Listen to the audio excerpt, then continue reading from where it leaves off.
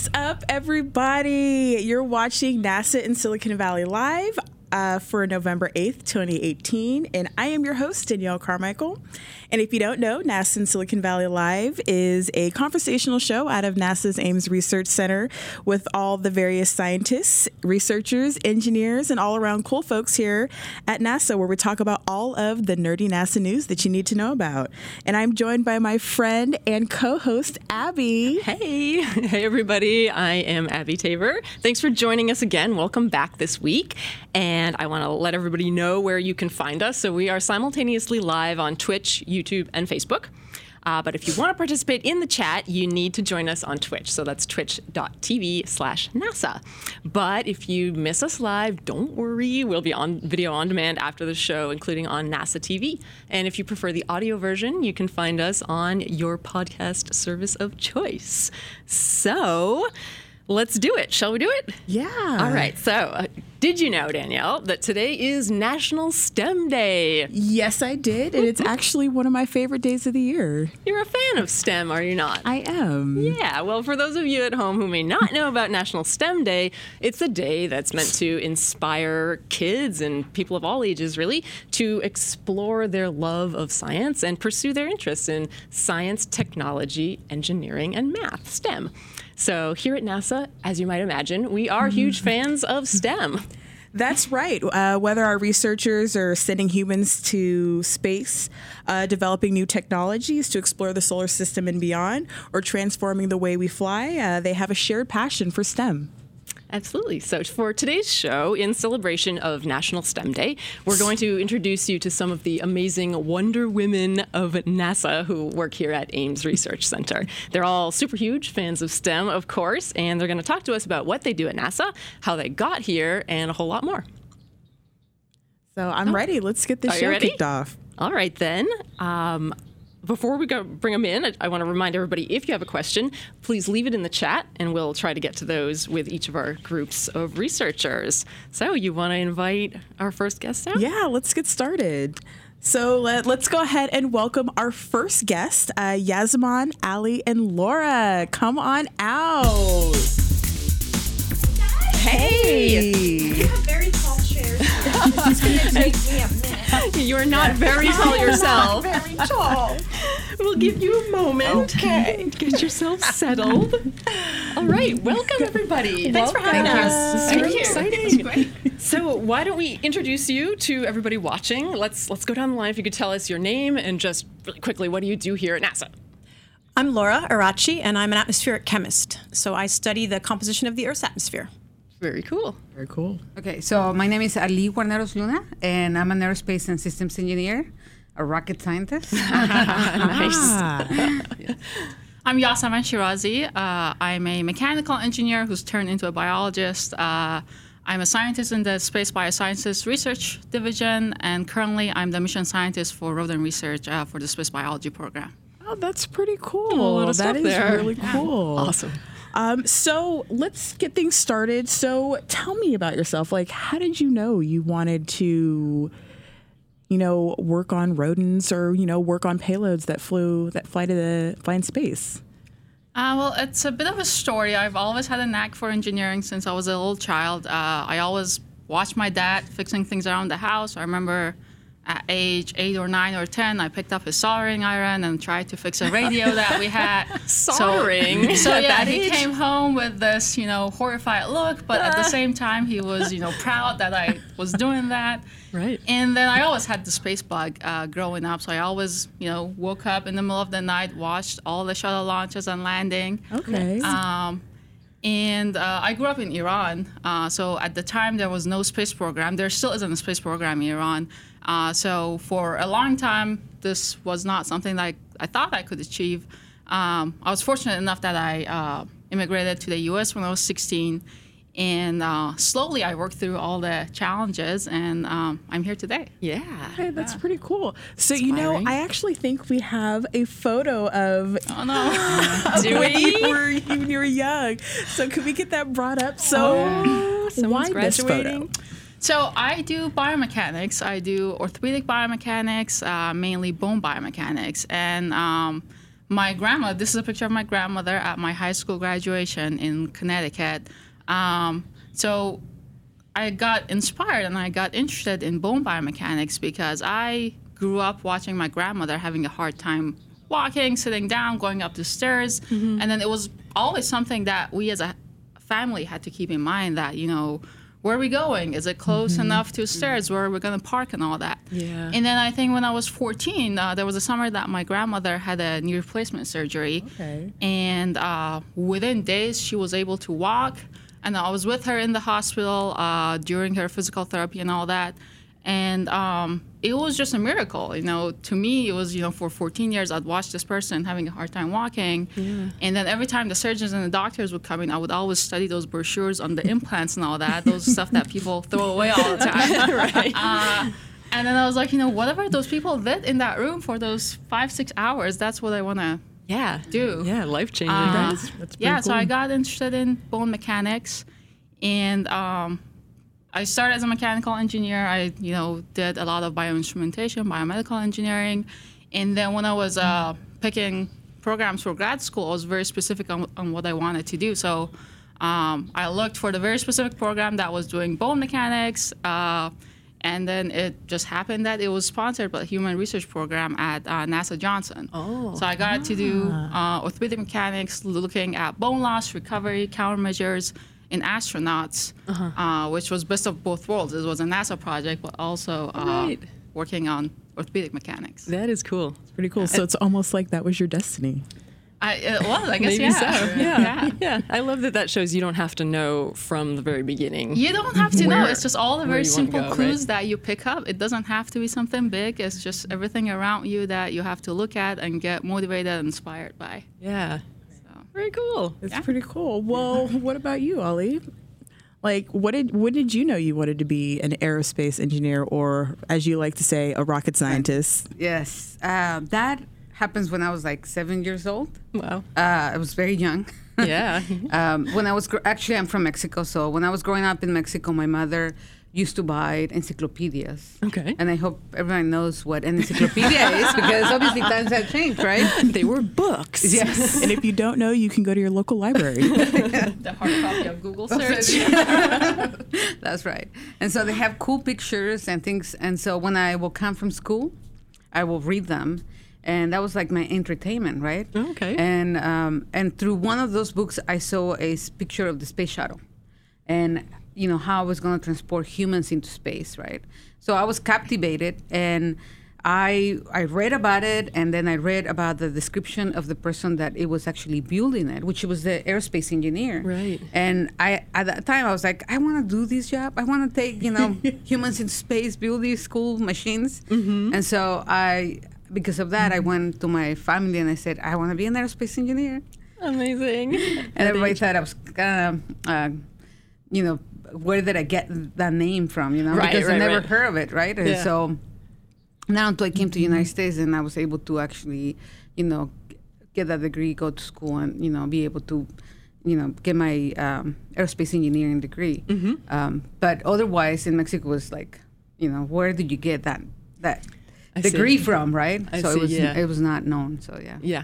So you're like here. So that's the opposite of what I was in Yasmin, right? You knew from age 7. That's amazing. Yes. So, but before we move on, we also have a photo. We do. An origin photo. Can we go ahead and get that brought up on screen? Oh, yes. Tell us what's happening there. Yeah, so these are the 2 last astronauts who flew the last space shuttle. Oh, wow. So for me, it was special because, I was working with the astronauts at that time that they were in space with the Spheres program. So I was an engineer with the Spheres program at that time. And so we had a 12-hour mission ops. And then on my break, I went and meet these 2 last astronauts who flew the very last one. Wow, and so for me, it was like a culmination, right? Like a milestone. Like, I cannot believe I'm here, but so yes. Super cool. That's pretty cool. Nice. All right. Well, what about Laura? Well, when and how did you know you wanted to be what you are today? Well, in high school, I had 2 really great chemistry classes, and we got to make stinky things, and we got to catch things on fire, and all sorts of really cool stuff. So that had me hooked pretty much from 10th grade. Excellent. So everything since then on is all the fault of my high school chemistry teacher, which is great. And then when I was, so I figured I'd go to college. That was kind of always the thing in our family. Keep increasing your education. Okay. So was looking for colleges, found a college. Then after college, wanted to do something with chemistry, but a bachelor's in chemistry isn't really enough to do chemistry research. So I was looking around at the graduate programs, trying to figure out what kind of chemistry I wanted to do. And I knew I wanted to do something that would help the planet. I wasn't quite sure what that meant, whether that was going to be cleaning up Superfund sites or what. But it's something to make the world better, cleaner. And I was walking through the physics building at my college one day, and I saw a flyer for an internship program for that summer, and it was like 2 days till the deadline. So I think it was fate, right? Because it turns out, so I'm like, I'll go work for NASA. That'd be fun. I won't get it anyway. But I'll try. I got selected, and I spent the summer at NASA Goddard. And that was where I learned all about the ozone hole and how there was concern that the space shuttle engine exhaust might also lead to ozone depletion. And I got to work for that guy who did that. Like, it was really cool. And so then at the end of the summer, I said, okay, what do I do next? And he said, well, you got to go to graduate school. And I said, okay, where? And he said, well, I met this woman at a conference, and she's teaching at this school, and you should go there. And so I went there, and then after having had just 10 weeks of studying chemistry of the atmosphere, I was pretty hooked. And I went and spent, 5 years, I guess, getting the degree and then moving on from there. So it was in your destiny as well. I think it might have been. Yeah. And, and speaking of that, we have a photo. Yes, wait till you see. Wait till you see what I looked like that summer. Look at those curls. Isn't that great? Yeah, I always wanted curly hair. My hair was a little too straight for the Farrah Fawcett era that I grew up in. Okay. So that was the summer I decided to give it a little chemical help. Very nice. Yeah. You look So, great. the summer of your perm and your life-changing NASA internship. Absolutely. What a year. No, that's awesome. That is cool. So what does all of this mean for you today, right? Like, what is a day in the life of Laura, the atmospheric chemist? Can you tell us what you do? Well, I don't catch anything on fire on a good day. Yeah. Those are the bad days, actually. But what I do get to do, though, is make measurements from aircraft that tell us about the composition of the Earth's atmosphere. So I work with a team. I lead a team of 5 or 6 of us who calibrate instruments, put them on aircraft, and then analyze the data, and then give the data to folks who collect data by satellite. And then they use our sort of ground truth data to make sure that the satellites are returning the proper information. Comparing your data closer to home, right, with the satellite data? Exactly. I see, yeah. So some of my days are spent counting satellite orbits to figure out when they're going to be over California at the right time of day. Okay. And some of my days are spent calibrating instruments and throwing wrenches. I mean, carefully tuning all of everything with wrenches. So the days are all pretty different, actually, but they kind of go on like a 2-week cycle of preparing for a mission and then flying and then analyzing the data. Yeah. So I hope some of those days you actually get to fly. Yeah, do you fly? I have twice been up to collect data. And I've only thrown up once. The landing back here at Moffett Field is kind of tough, actually, because the airspace is so congested with SFO, with San Francisco International Airport, and then San Jose Airport. And then there's a couple smaller airports. And so when the aircraft that we use for collecting data wants to get to Moffett Field, they have to come in through a really tiny sort of channel, and they make a really hard turn, and they come down really fast. And it kind of messed with me once. But I didn't throw up till the very end. Okay. Everyone appreciated that. Yeah. And I made it into the little barf bag. Okay. That's very carefully positioned. So, What's the name of your project or your plane or? So the project is called AJAX. Okay. The Alpha Jet Atmospheric Experiment. Ooh, it's pretty cool. Nice. And we met actually a couple members of her team. Remember We 2 weeks did, ago on the Halloween episode? You did. Caroline and Emma came in their full flight suits that they have to wear at altitudes like that. It was pretty awesome. pretty It was cool. fun. It's a fun project. Very cool. So, did you have a photo you wanted to share of that? There is one of us out on the flight line, but whatever. So you can see the plane in the back there, and so this is 3 of us from the team deciding the last-minute changes. You can see the blue instrument cart there under the wing, and you can see the little GPS on the top of the cone there. So we're getting everything ready and synchronized. We need to synchronize all the instruments and get them all warmed up before flight. And I'm guessing that at the point this picture was taken, I was probably cursing the weather, because if you look at the sky, you'll see that the satellites were not going to see very much that day. It's cloudy, yeah. So I'm guessing I was probably trying to decide if we need to go to a different location, right? Instead of going offshore, maybe we would be changing the plan to go into the Central Valley if it was clear there. Do you always fly around California? Yeah, California and Nevada. We've got about a 2-hour duration. okay. Yeah, cool. Pretty cool. Interesting. All right, we better move on and learn about our other guests. So what's a day in the life of Ali? Well, it's very much like hers. Like I do different things. It's not always the same. Very. Yes, very different. It varies from day to day. It's never the same thing. And we build satellites, so small CubeSats. Wait. You have Speaking of small sets, I actually have Aha. You brought one. one for you. Thank you. So One? yes, Everyone you can goes have home one. with a CubeSat. So they're very tiny, as you can see, right? This one is at 1.5 U. That's what we call them. It's 10. They go by 10 centimeters. So 10 centimeters, something like this. So it will be 1 U. But this one is 15 centimeters. So it's 1.5. And this is a satellite. This is a satellite. Actually, this it's is just a miniature. Actually, this is the size. Yeah. Of the Yeah, satellite. that's what I meant. It's just a tiny satellite. Yeah, so it's a tiny satellite. And almost like a toy, right? So as you can imagine, it's almost like a watch that you have to build, that it takes a lot of precision and tries.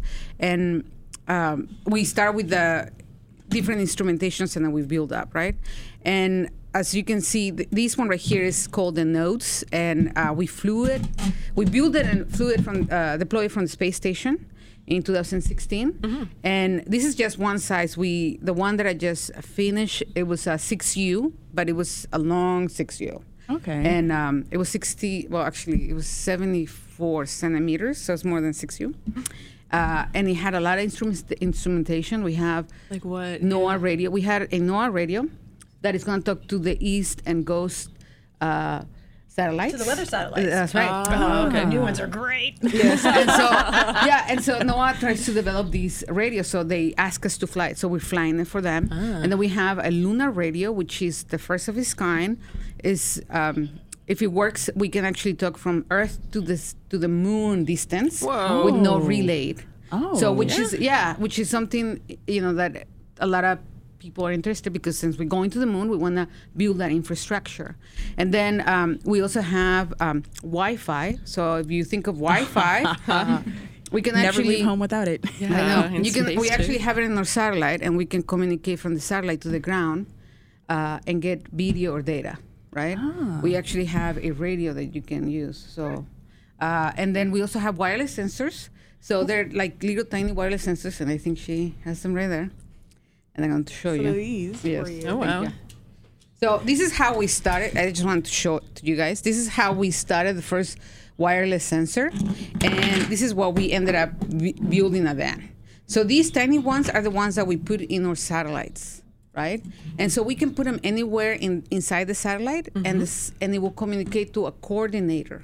Oh, okay. And it will be able to give us data, whatever sensor we have in here. So we can have a temperature, pressure, materials. We also have some of the satellites that I work. We have TPS material at the bottom, so we can actually, if we want to, we can embed some instrumentation into the material and then learn how, when it's burning, coming to reentry, it burns, right? Okay. And something that we Some can protection down there to Yeah. protect the instruments from burning up? No. We want to know how fast it's burning. Oh, how fast So it's we burning. can Oh, okay. characterize the material, right? Oh, And all so right. that's what we use. And then this one right here, I brought it because this is actually the radio that we use for the satellite. So we can actually communicate with the satellite via our computers, email, and we can also use our phones. So we can actually send command or receive commands from the satellite. Oh, that's crazy. Through these, from the phone. So And that's just one. There's other stuff that I have. We have a we're gonna have VR virtual reality VR. On the satellite. So man. as it gets deployed, we can actually see. Oh, cool.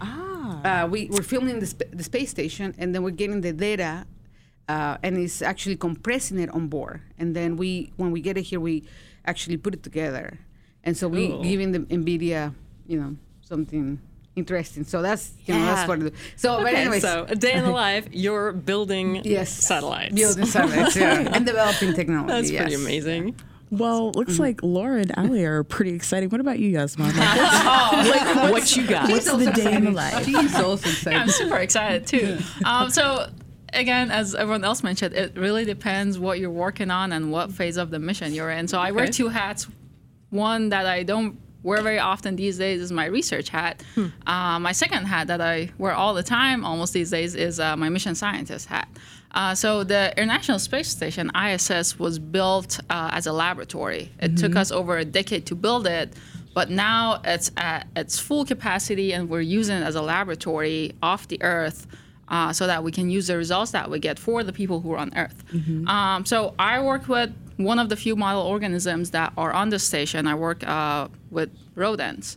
And then so we use rodents as like a translational model because we can collect more data and then we can do a very detailed study and then collect information that we couldn't collect on people. Okay. But then we use those results to come up to study diseases or come up with cures or countermeasures for people. And then so basically my job is working with the scientists at either NASA or universities, commercial entities, industrial companies, to take their science from the lab bench to the International Space Station. Now, as you can imagine, that involves working with the scientists and then translating what they have for their science requirements for engineers, for operations specialists, train the crew members to do the science. I mean, a lot of the crew members don't have a science background, but the overachiever people they are, they'll learn everything. So it's impressive how, an Air Force pilot or test pilot can work with rodents or plants or cells that they've never done before. So once we do all that, then we're ready for flight. So we go down to Kennedy Space Center to launch our payload on SpaceX Dragon. And then we just wait for it, hoping it launches. If it doesn't launch, then, we go back to the drawing board, do everything all over again. And then the minute it launches, you want to, take a deep breath because you're so relieved. But then you have to remind yourself that this is just the beginning because now you have to do the whole mission on orbit So it's like now and you actually monitor have to it go to work. 24/7. Well, not only you have to go to work, but now you have to go to work on GMT time because the station runs on GMT time. That's right. So a lot of times we come to work at 11 p.m. California time or 12 p.m. California time so that we can work with the crew when they wake up. So I have a couple of things for you. So, like, what's this? Like, can you explain these to our audience? These are 3D printed bone models. These have been gained by computer tomography, so CTs get or like a clinical scans? CT. Yeah. So the micro CT that we use is just like the clinical CT that everyone uses, but at a very smaller scale with a higher resolution. Okay. One of the things that happens to humans as well as rodents in microgravity is bone loss. So being in microgravity is similar to accelerated aging. And so now we're working with different groups to build an exercise machine to come up with countermeasures for our astronauts, and then we use rodent models to study this because rodents have a much shorter lifespan. Their lifespan is about 2 years. And then the changes that happen in their musculoskeletal physiology is very similar to the changes that happens in humans. So we use rodents, we send them to the ISS in microgravity so that the changes that happens in their, let's say, muscles or bones in a matter of 30 or 60 days is equivalent to a couple of months or a couple of years in people. Yeah. And then so we I have to ask. yes. Does that mean you've got a little tiny mouse treadmill? Because the picture in my head right now is adorable. There are mass treadmills here on the ground. We haven't flown one to ISS yet. Yeah, but I have worked with treadmills or other exercise models. Actually, that's one of my expertise during my graduate work, and then here my postdoctoral work at NASA. I worked on countermeasures focusing on exercise, so treadmill running, resistance training, aerobic versus resistance. So that's a lot of what I've been working on, along with nutrition and pharmaceuticals. But exercise is something that has proven to be beneficial for both rodents and humans. So ARED, the Advanced Resistance Exercise Device, is on orbit now. So all the crew have to work out about 2 to 3 hours a day. Yeah, that's so much. Yeah, you can see photos Talk of about them. dedication. Video. Yeah. So I think we have, before we move on real quickly, we have an origin photo, or not an origin photo, a day in the life photo. Day in life photo, Yes. yeah. So can we get that brought up? So this is the micro CT machine that I mentioned. So what you see there is a femur, but this is basically where these scans are made, and we create 3D models of the bones to quantify the changes that have happened. So we've got 2 types of bones. We've got the cortical bone, which is like the long tube-like bone, and we have cancellous or spongy bone, which is what I showed you. Okay. And then all those little struts are called trabeculi. So we look at their structure, their integrity, and whether they're broken or whether they're intact, and how they change with spaceflight or exercise or diet or nutrition. Pretty cool. Yeah.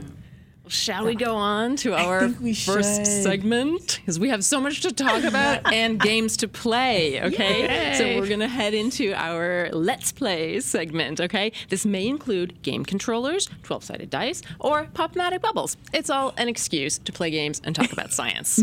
So let's get into that.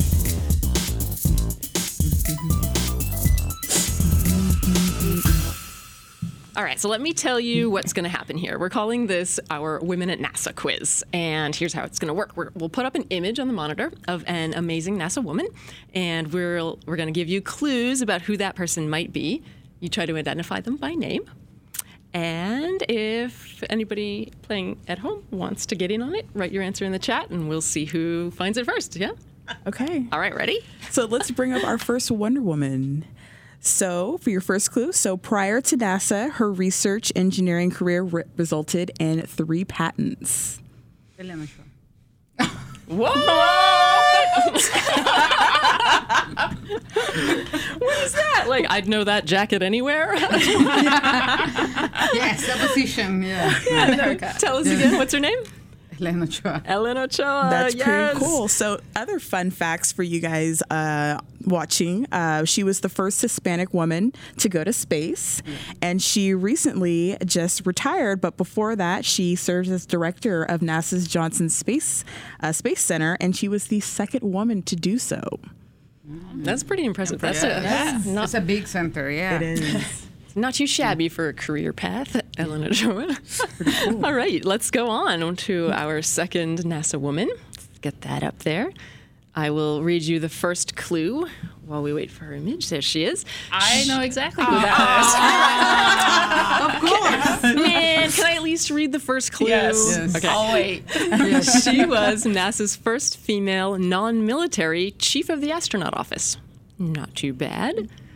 She is. I'm going to give these 2 a chance if you don't mind. I'm biased because I worked with her for 3 missions. Oh, cool. All right.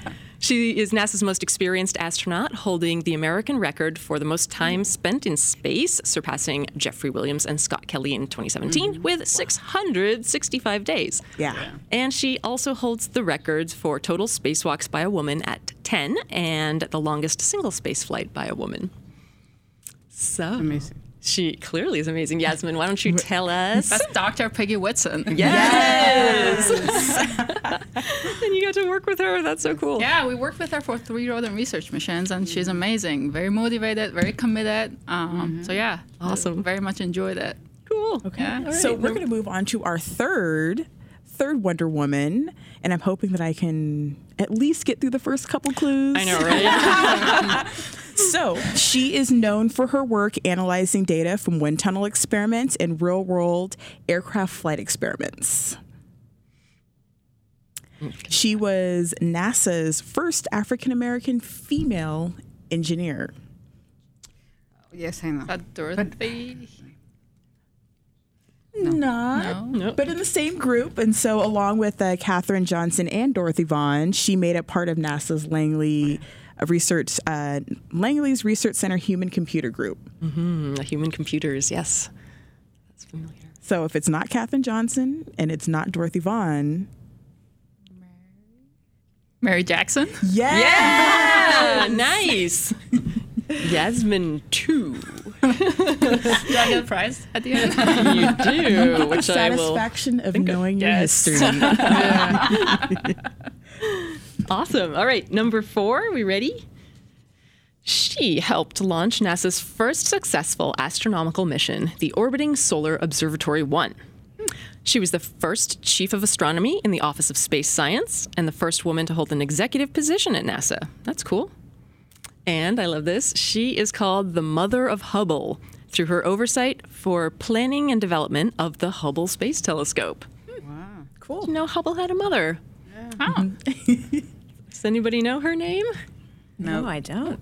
Then let us introduce you to Nancy Roman. So cool. Honestly, I didn't know her work either. And so I'm glad to find out. Learn more about her later. Okay, and we are going to move on to our Wonder Woman number 5. She lived underwater in an undersea habitat for 9 days as a member of NASA's mission preparing astronauts for future exploration. She's second on the list in cumulative spacewalk time by a female astronaut behind Peggy. Is that Suni? Yes, it is. Suni Williams. Yes. Wow. And another cool fun fact is that she was actually selected to fly aboard Boeing's commercial crew spacecraft. Didn't she also run a marathon? She did. She did. She ran the Boston Marathon on the ISS treadmill a couple years ago. Yeah. And she also completed a triathlon on the ISS. Other fun triathlons facts I involve learned. swimming. Swim on the ISS. So Maybe she you had just to swim. do weight-bearing exercises that mimicked the Swimming. strokes of That's swimming. so funny. So where there's a will, there's a way. Wow. Swim in space. Okay, so our clear winner was Yasmin. Oh, yes. Well done. Well played. You get a prize that we'll figure out later. All right, so seriously, we got to move on because there's so much good information, and we're going to move into our Q&A. So our viewers have some questions for you. If you have a question now that you want to add, throw it in the chat, and we'll see how many we can get to before they have to go. So the first thing that Danielle and I wanted to know, right, was can you name a particularly memorable moment from your career? Do you have like a really favorite moment, a shining example, or just a memorable one? I've got a memorable one, but it's probably not my favorite. Oh, really? It involved a couple of fire trucks and some hazmat gear. Oh, no. Ooh. It was What late happened? one night in graduate school, and we finally decided we should call my advisor and let her know that the fire trucks were coming. Oh, no. It turned out okay in the end, but we had to evacuate the lab for a little while. Oh, shoot. And What did you do, Laura? I didn't do anything, but the vacuum doer broke and wound up releasing sulfur trioxide into the air, which is a really bad thing because it mixes with the water in your lungs and makes sulfuric acid in your lungs. So, fortunately, I had the good sense to run screaming from the building after pulling the fire alarm. And all of I think the first year graduate students had been having a lecture down at the other end of the building because they were all just kind of standing around outside the door because somebody had pulled the fire alarm. They're just standing around. And I come screaming out of the building, lab coat, glasses. "It's for real," she said, running out of the building. And they all looked at me and started running. That's pretty memorable. Wow. All right. Adventures in science. Oh, yeah. What about you? Gosh, every time I do one of these things, there is something memorable about it. I can tell you the last one, not as tragic as yours. Good. Yes.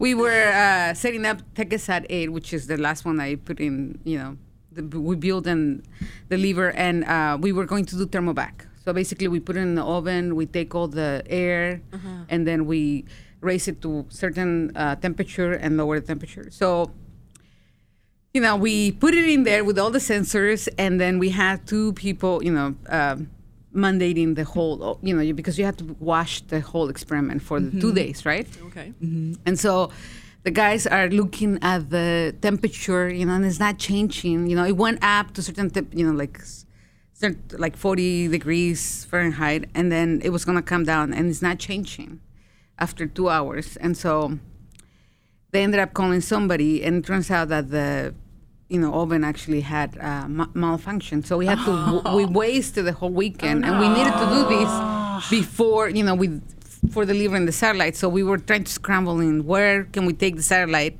to do this testing, whether it was going to be Johnson Space Center or another facility here around. So luckily the people in the EEL, which is a facility here, were able to fix the problem and continue the experiment next, a week later. But, it was kind of stressful because we needed to deliver the satellite in 2 weeks. So we're like, stress. Yes. So that was the last one. But a recent memorable. Yes, every single one. We have one. Yeah. Cool. Yeah. So what about you, Yasaman? Like, I'm sure dealing with rodents can be very memorable. I mean, the space flight in general is always memorable. I mean, not every single launch is different. There's always, firsts. Working with crew is always, a unique experience. For me, though, the most rewarding part of my job is when I can inspire someone else. So I used to teach for a brief amount of time, and then, here, we always have interns. We have students that come through the lab, and we work with them. So for me, like, if I see that light bulb go on in, like 1 out of 100 kids, that's just the most rewarding part for me. And, we've had students coming through our lab who did not really know what they wanted to do, but now, they're in medical school or grad school getting their PhDs. And for me, at the end of the day, it just makes it all the work worth it. Isn't that it's amazing. You changed a life right there, right? So cool. So, well, ladies, we would love to spend the rest of our episode with you, but unfortunately we can't because we have another group of Wonder Women here at NASA. Yes, we do. Right.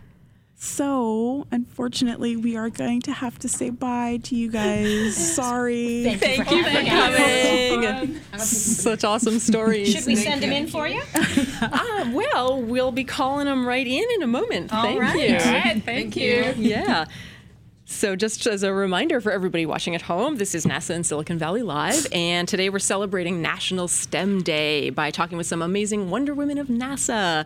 So if you have a question for our guests, write it in the chat, and we'll try to get to more of them. We just have so much amazing information to cover that we sometimes run out of time.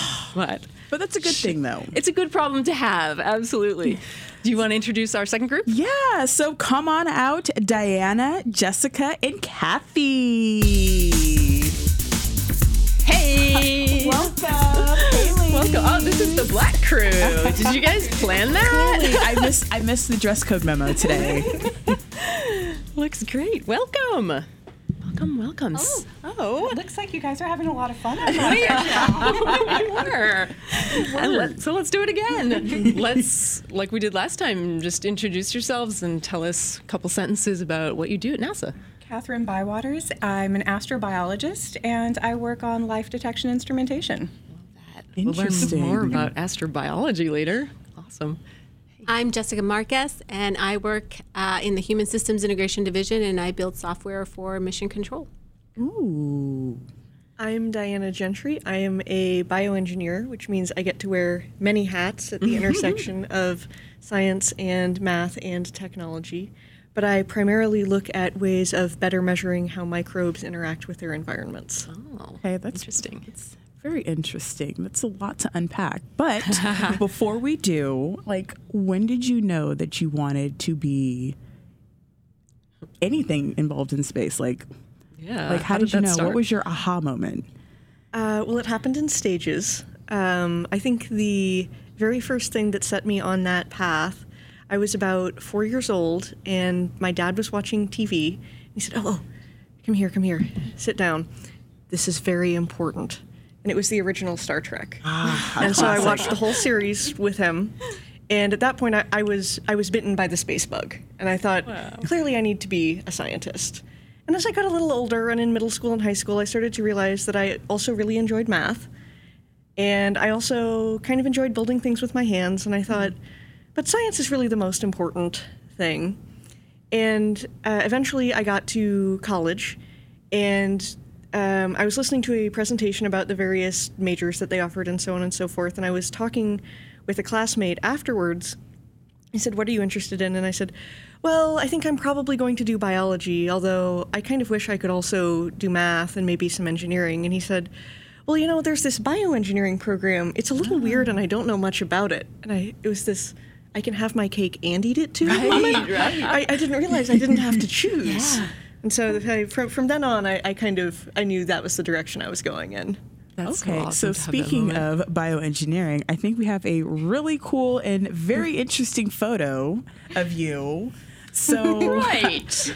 What is going on here? I understand. No, I don't. What is going on? So, at my university, there's a tradition that when you go to graduate, you go in costume. And as I said, when I was studying math, I felt like I wasn't getting quite enough building things with my hands going on, and I might have gone a little bit overboard with this event. And so I decided I was going to build a working shower stall that's strapped onto my back with plumbing and a water tank so I could spray water at people.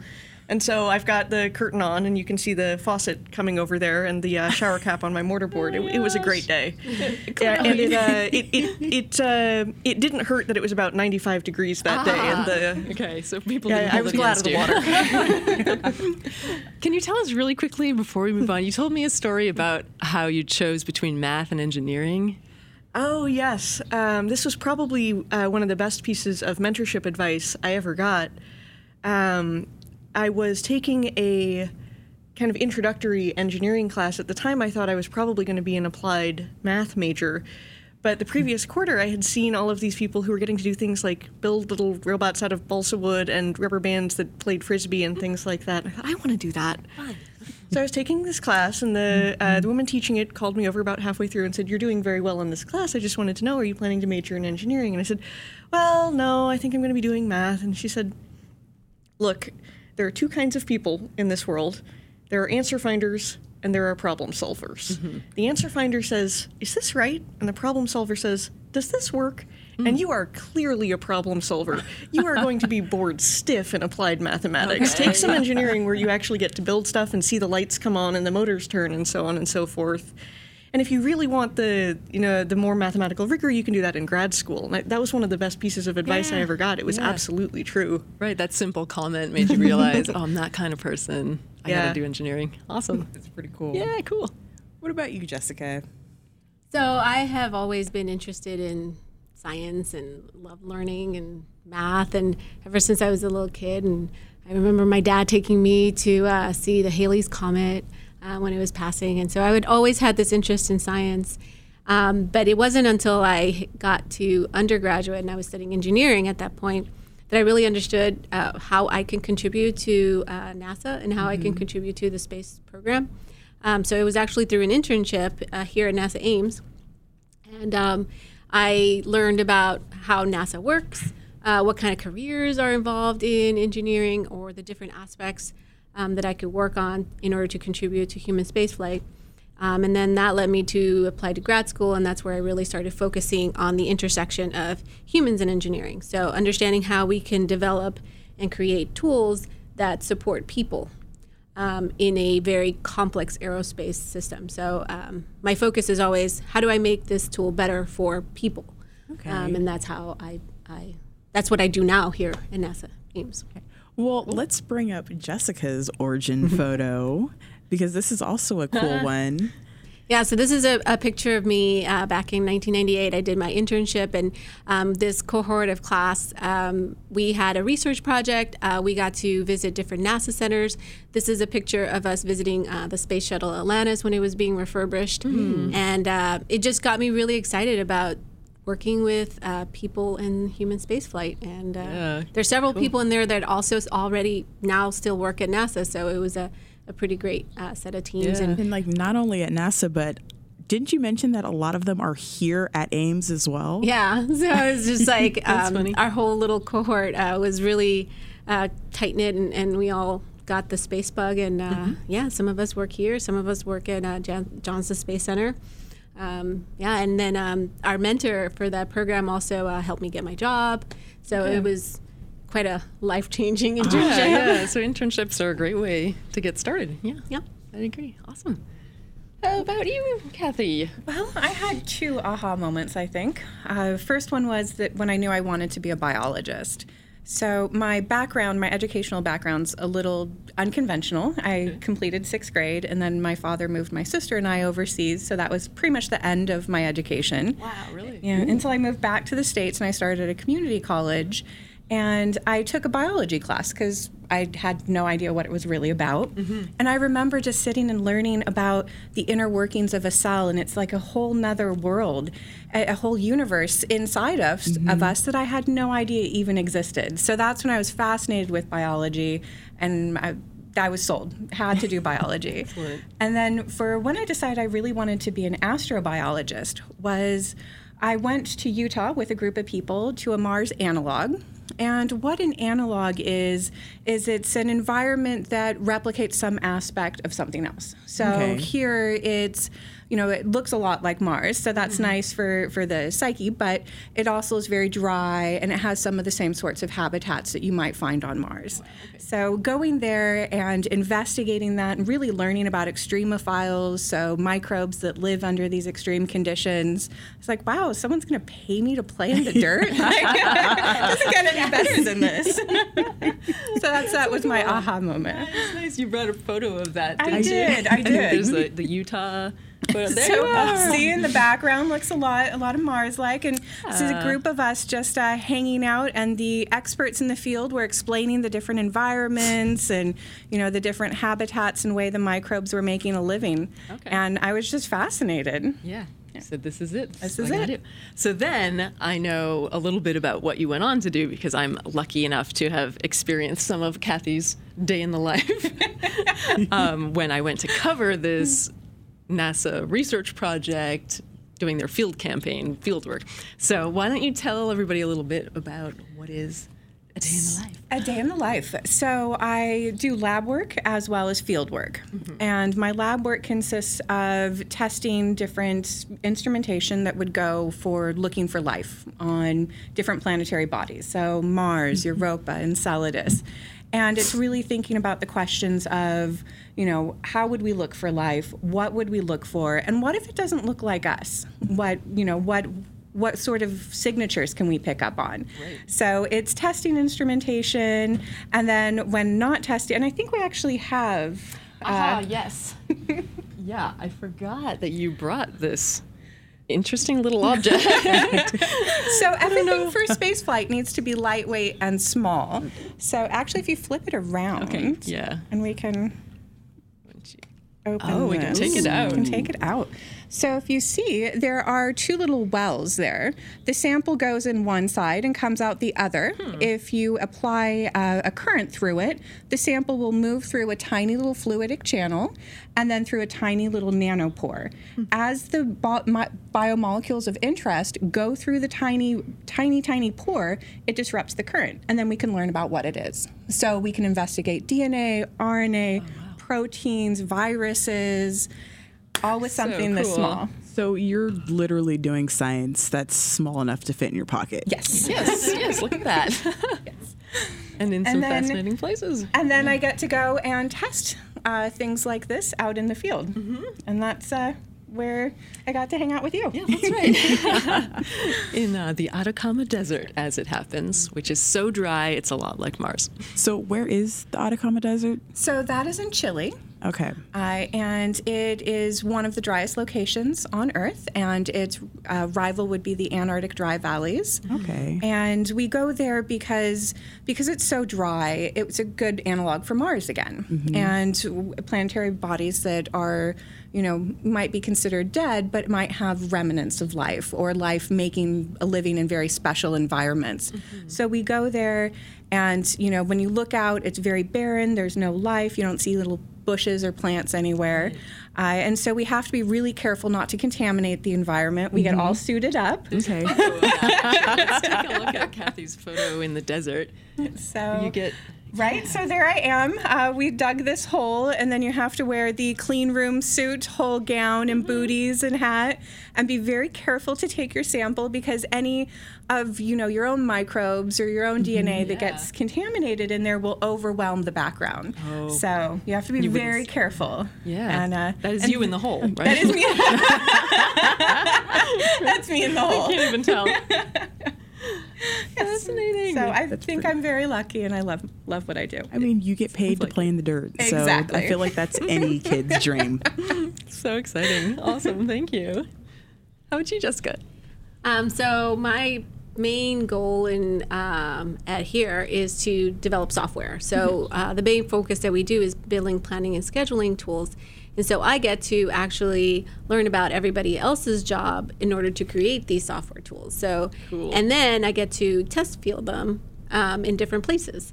So I get to learn about how trainers might be teaching astronauts how to do their job. Wow. I get to go to mission control and learn how they control robots, how they manage the International Space Station, how they schedule astronauts' time. And we take all that information in order to build and design our tools. And then we get to test them in different environments. So we've gotten to test them everywhere from underwater in the extreme environments of analogs. We also work in analogs, but these analogs don't necessarily have to simulate a planetary environment. It is simulating some aspect of mission control. Okay. So they have a slightly different, or they're trying to push some aspect of human spaceflight, maybe isolation. So we give them our tools and we get feedback. And so I've gotten to go to places like volcanoes and the mission under the water, underwater, the Arctic, mission control at Johnson Space Center.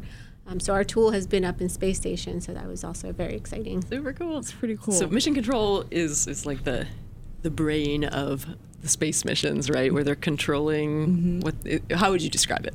Yeah, so mission control. So we have astronauts up in space station, and they're super busy, and the whole entire space station is managed by a huge team of flight controllers back on ground. Okay. And so they're located physically in Johnson Space Center, but there's also different smaller mission controls in Europe, in Japan, and we have another one in Alabama. We also actually have one here at NASA Ames, and they all coordinate to make sure that the space station is healthy, that all the science payloads are working, and that we're keeping the astronauts working. If they have any questions, we keep them healthy. So. Cool. Did you bring a photo? I think she did. Yes. And this one has a really cool background story. Yes, so this is a picture of me at NASA Johnson Space Center in mission control. So this is when we did our first deployment of our tool up in space station. So I got to sit down in mission control, and I got to talk on the loops, which is just the way they talk, the communication loops that they have. And yeah, it was very exciting. We got to talk to the astronauts and work with them that whole week that we were there. So your voice is forever like down in the NASA records. Yeah, so I was actually very hesitant to talk during the mission, and one of my colleagues was sitting in the front room. So there's actually multiple. Not only are there thousands of people, there are multiple rooms. So I was sitting in one of the back rooms, and someone in the front room calls over and is like, "Can you please give me a status on Playbook?" That's our tool. And so he forced me to actually talk on the loops so that my voice was forever recorded. Were you at all tempted to say, "Houston, we have a problem"? No, I actually was very hesitant about talking because it is they are listening to so many conversations that I didn't want to add to that problem or add to that workload. So I was actually very much like, I'm going to just be here. Unless I have to talk, I'm only going to talk. And then he called me out and he was like, it's okay. Missed your opportunity. It's okay. Cool. All right, let's keep going. So what about you, Diana? Like, what is the day in the life? It's very seasonal. Oh. So in the wintertime, most of what I'm doing is benchtop work. So we build these devices that you can grow microbes in, and we can control the environments on a very small scale and with a bunch of sensors attached. And so we can expose them to different types of environmental stresses, and we can see how they respond to that. In the summer, we are frequently out in Mars analog environments, like the type that Kathy was talking about. In particular, we tend to visit recent eruption sites in Iceland. One of the things that I work on is instrumentation for life detection. And one of the things that's very important with life detection is that you have to know what your null case is, what your baseline is. And that's actually extremely difficult to do on Earth because life is everywhere and very hard to kill. So we go to recent eruption sites that have basically cooled down just enough that you can walk on them and go out there with your instrument. And we try and figure out what it will actually read when there shouldn't be any life there. Yeah, okay. Like to set your instrument at 0, kind of, right? Yes. And then in the spring and the fall, which is fog season around here in the Bay Area, I work on a project that develops payloads for drones, for UAVs, and that captures fog and cloud water for biochemical analysis so that we can see what's up there in the fog and if it's alive and if it's doing anything. So why fog? Right. Like, I know it's very prevalent around here, but that it is. Like, why exactly? Like, what's so special about fog? So the core question that we're trying to get at is life possible on an extended basis in the absence of stable surface water? And on Earth, this isn't an issue because all of the fog that we have cycles fairly rapidly through having been puddles or lakes or rivers or the ocean, and then it comes up into the atmosphere, and then it comes back down again. But if you look at a planet like, say, Venus, where the surface is way too hot for there to be any stable liquid there, but you have kilometers and kilometers of much cooler, dense clouds above the surface, is that an area that we should consider a possible habitat? Interesting. It's pretty amazing. That's actually really cool. We have a photo of you on one of the volcano trips, right? We do. Is that?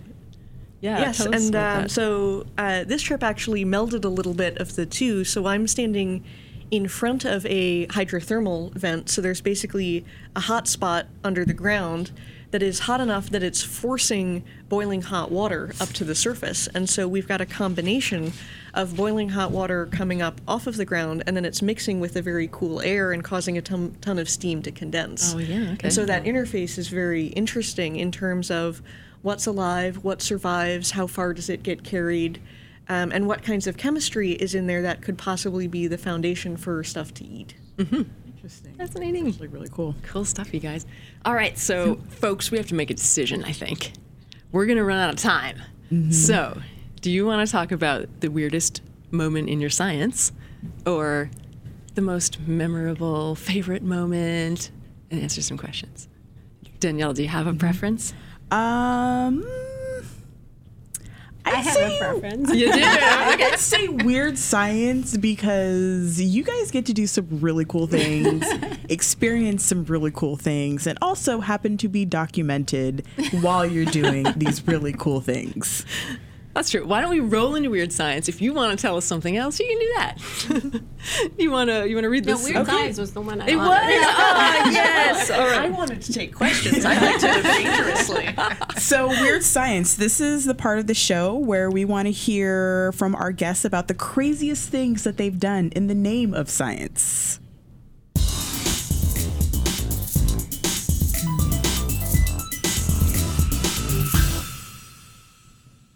Okay, so Kathy, you're up first. Let's go ahead and bring up her photo of Weird Science. And then, yeah. Oh, wow. So Wow. I think my weird science, one of the weirdest things I've done for science, would be to spend 4 months on a deserted island in the Canadian high Arctic. Wow. With the 6 other people.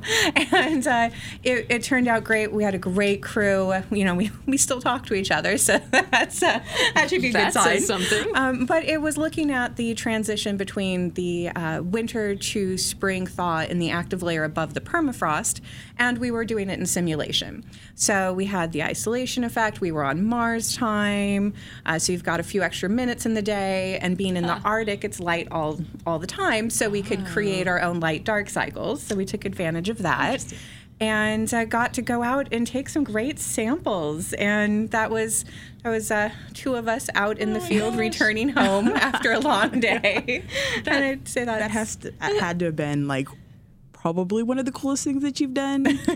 I would think so. It definitely is one of the more unique things that I've done. Yeah, that photo's amazing. Thank you. So good that's story. my weird science. All right. Nice. So what about you, Jessica? Like, you said that you get the opportunity to be a day in the life of these other people when you're trying to help them build platforms. Yes. Like, what's your weird science? So my weird science is not that, but it was the opportunity. So one of the things that you learn in grad school is that you, especially if you're doing research with humans, you always volunteer for your classmates' experiments.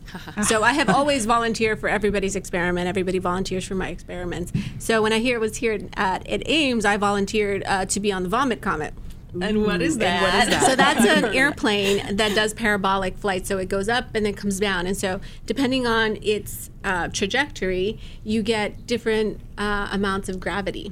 And so we, in this particular flight, we were doing lunar gravity. So I have experienced lunar gravity, and that was really cool. And the purpose of the experiment was to understand how blood flows in partial gravity.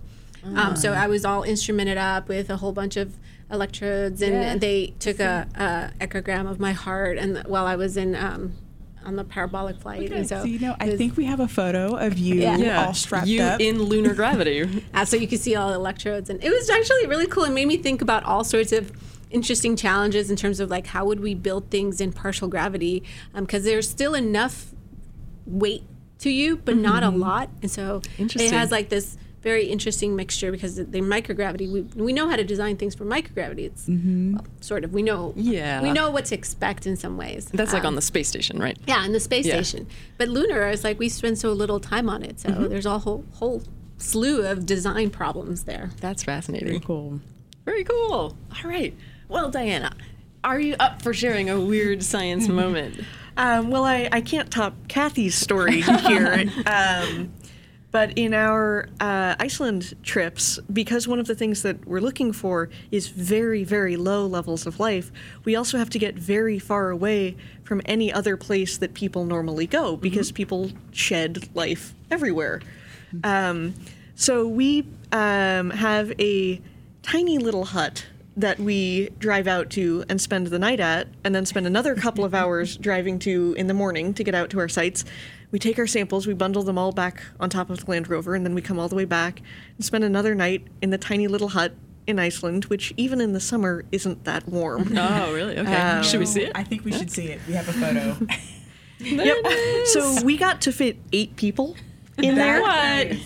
And so we basically repeat cycles of this for 3 weeks at a time. This is a human factors experiment. An intentional one, yes.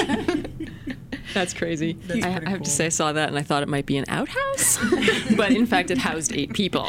Right. It turns out it's very important to select your collaborators by whether or not they snore. Oh, right. Good thing Kathy didn't have a snorer, I guess, in the Arctic. Wow. All right, Well, ladies, fabulous. it seems that we have again run out of time, and while we would love to spend the rest of our show with you guys, we unfortunately have to thank you, and say Thank goodbye. you for being here. Happy STEM Day. Yes, happy STEM Day indeed. Thanks, guys. So remember, you guys are watching NASA in Silicon Valley Live. Today we're celebrating National STEM Day by talking to some of the amazing Wonder Women of NASA. And if you have any questions for our guests, feel free to write them in the chat. And if you want to learn more about women at NASA, you can go to women.nasa.gov. Fabulous. All right. So let's go now to our fabulous aeronautics crew. Let's bring out Nettie, Patricia, and Sarah. Come on out. Hello. Welcome. Pull the chair. Sorry, we're having way too much fun out here. We want to come have fun too. Excellent. So first things first, can you ladies introduce yourselves? And I know you guys are all aerospace engineers, but what exactly do you do? Okay, I'll start. My name's Nettie Roosboom. I am an aerospace engineer, and I lead our pressure-sensitive paint technology here at NASA Ames. Okay. Cool. I'm Patricia Ventura. I'm an aerospace engineer also, and actually I work in the supercomputing division here at NASA Ames. Supercomputing. Awesome. My name's Sarah D'Souza, and I design guidance and control systems for spacecraft. Ooh. Very cool. All right. Should we find out where you come from? How about your origin stories? How did you know you wanted to do this? So I will claim that I knew when I was 8 months. 8 months? 8 months. Months, not years. I kid. Why I kid is because when I was a freshman in college, a sophomore in college, I was able to get a internship at Johnson Space Center and work alongside astronauts who were on the space shuttle. And many years later, my sister was going through our photo album, and she sent me a picture. And it was a picture of my mom holding me when I was a baby, and with a picture of the space shuttle in the back in our room. Wow. And I just think everything I've done throughout my life has been influenced by my family and what we did as kids. I've always loved space, and it's always been something I love. I guess your parents did too. Yes. Let's see it. You brought a copy of the photo. I did. There it is. It's my mom. And my dad took the picture. And my dad is very much a space enthusiast. And a dreamer, and I definitely get that from my dad too. Nice story. That's pretty cool. So what about you, Patricia? So actually, I remember that my grandmother took me to the planetarium when I was like 4 years old, and then I was so surprised by all the stars you could see, and so I thought at that point that I wanted to do something space related, and then when they always ask kids, what do you want to do when you're like a grown-up? Mm-hmm. I was always saying an astronaut. But then when I was in high school, I was very good in math and then in physics. So I decided to go for engineering. And, well, I could do space, so aerospace engineering. Okay. So, yeah. So we have a photo of a young you. Can we get that brought up on screen? Well, it's not very old photo. That's younger you. Yeah. So that photo is 3 years old. It was taken, I think, 1 month after I started my internship here at NASA Ames. Mm-hmm. And it was the first time I visited the supercomputer, and I was so surprised. It was so big and loud also. So does that supercomputer happen to have a name that we may know about? Yeah, so that one is the Pleiades supercomputer. But here at Ames, we have another supercomputer that is called Electra, and we're actually building a third one. Oh, wow. So, that's pretty cool. Yeah, I've heard of those Pleiades and Electra, right? Cool. Right. So what about you, Nettie? Like, what's your origin story? Yeah, I grew up in Tennessee. I remember going to see the St. Louis Arch, and I remember driving across the bridge and going to the St. Louis Arch, and I just, I looked at both of these things. I was studying drafting in high school, and I was like, wow, like these are extremely impressive, and like I want to do whatever it is that can produce something like this. So, I went into college, started studying mechanical engineering, and then I found fluid dynamics, thermodynamics, and I thought, wow, you're speaking my love language. Like the world made sense at that moment. And so I just kept wiggling my way that I had an internship as well here at NASA Ames.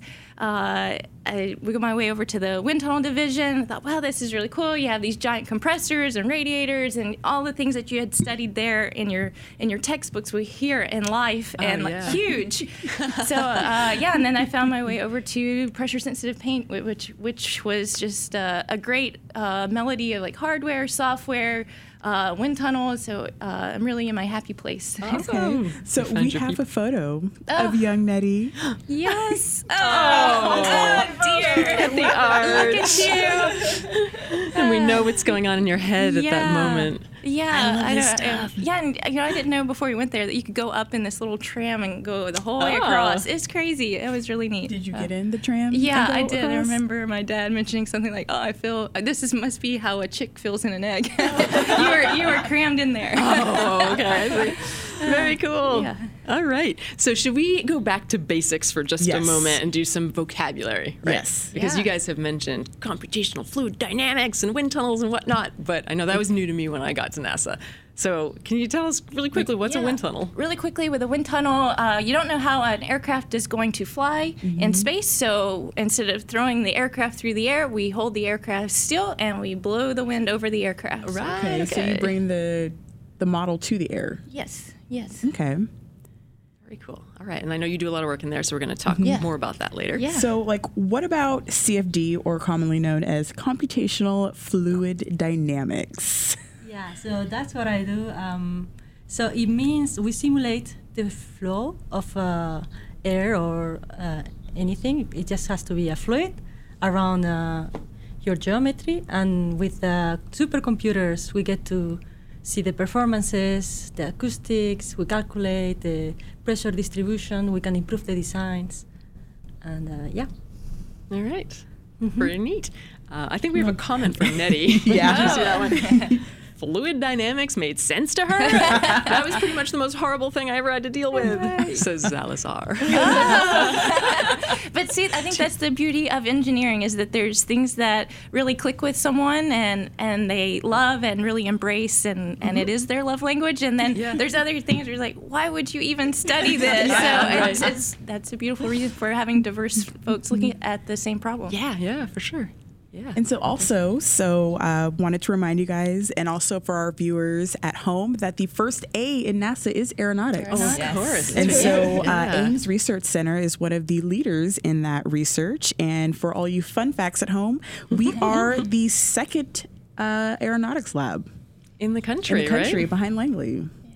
We were there at the very beginning. Establishment. An establishment. Yeah. Yes, sorry. First in many realms. Yeah. Awesome. Okay, so we're gonna move along. So we're gonna do your origin story. So it's like, when did you ladies know that you wanted to be an aerospace engineer?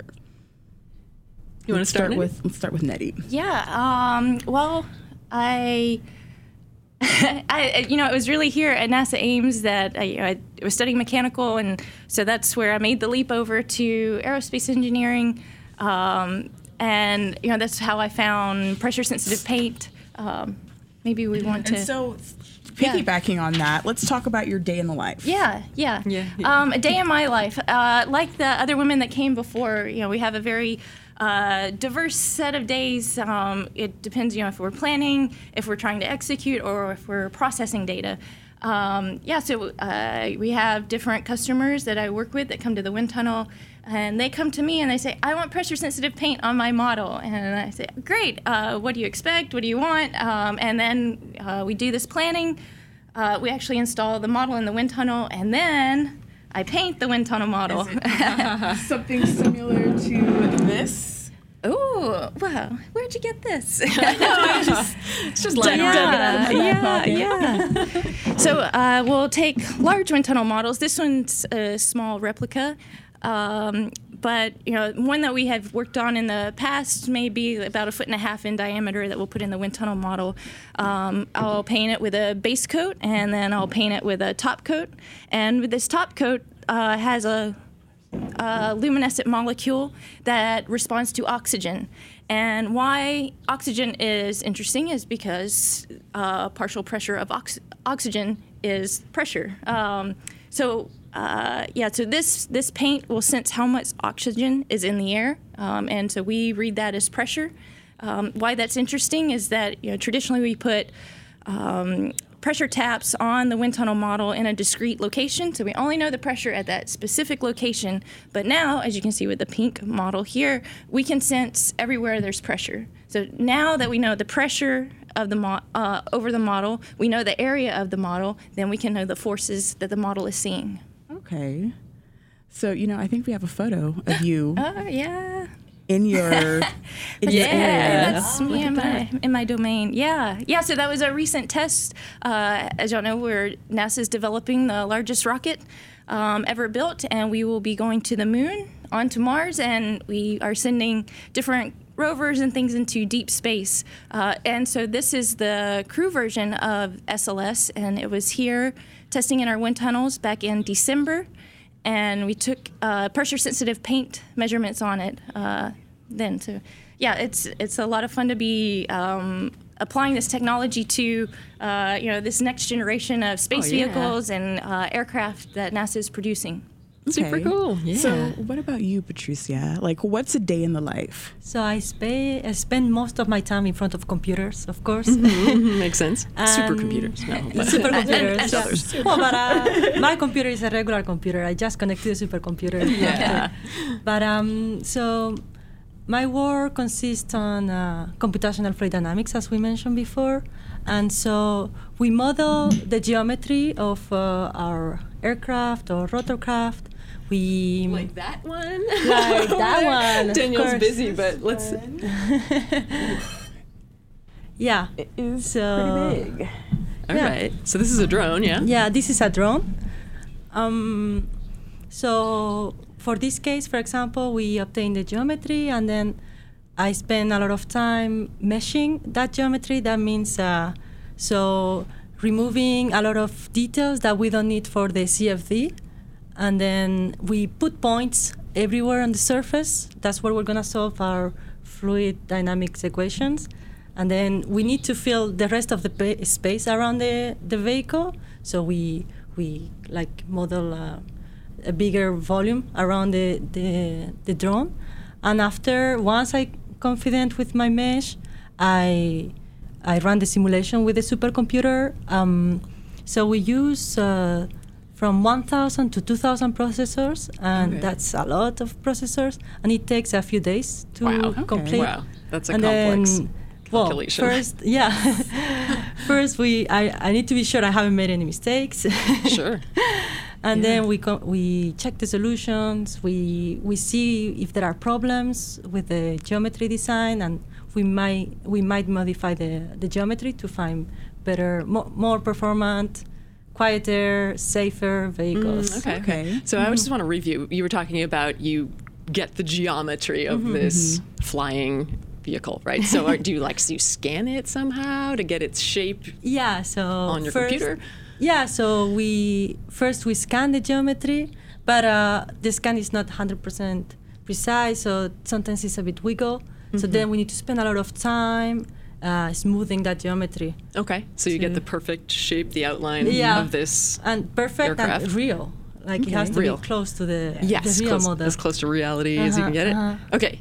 So, I think we have a photo of one of those scans. Exactly. One of those scans. Okay. Yeah. So that's the surface mesh of this vehicle, and then so I think it had. So that's the surface, but once I did the volume mesh, so the complete mesh, it has 500 million grid points. Wow. Which is a lot. Oh my gosh, 500 million. That stops being something I can really... That's why we need a supercomputer. Right. And then what is the final result of all that work? What can we see that comes out of the supercomputer? We can visualize the flow. Then we can calculate the forces on the vehicle. The same thing with the wind tunnels. But because everything is with the supercomputer, then I can just modify the geometry. I don't have to rebuild a different drone. Okay. We can also visualize the acoustic field. We can see if it's quiet or noisy. Right. Can we see the visualization you brought? Yeah. Let's bring up that simulation. So is that drone flying? So actually, that's a modification we did of that drone. If you see the front rotors, they're mounted underneath of the arm. So when we first ran the simulation for the original drone, we saw that the wake of the rotors the four rotors was interacting with the aft rotors and reducing the performances. So we figured we might mount the rotors in the front underneath to avoid these interactions. And actually, this vehicle is 60% more efficient than the original one. Oh, wow. And all the colors we could see there was a pressure, and the spaghetti things, that's the vortex wake. All right. It's pretty cool. That's super cool. Yeah. Supercomputing is super cool. I say that. That is awesome. All right. How about we get Sarah's day in the life, and then we'll get to some other objects they brought to share. All right. I will say my day in the life is being able to work with wonderful people like Nettie and Patricia here, because we take the data that they create and tell us about how the vehicle performs and use that in our simulations to tell us, can we really fly these vehicles within the requirements and the environments that we want to fly them in. So, for example, with an aircraft, with their simulations and the wind tunnel results, we can validate that we have good predictions of what our aerodynamics are for a particular aircraft, and then verify that it can actually get from point A to point B. So, for example, one of the X-planes that NASA has going right now, which is an experimental aircraft, X-59, they use this information to be able to model in the national airspace how these vehicles will perform. And we can actually understand, can they integrate well? Can a pilot actually maneuver this vehicle with the performance that results from the geometry? So my day in the life is I get to build simulations, integrate them together, and much like them, I didn't go into it as a specific field, but I love fluids. Like, I really do. Like, that visualization was amazing. I love it. So it's just being able to work with other engineers and then apply my own expertise.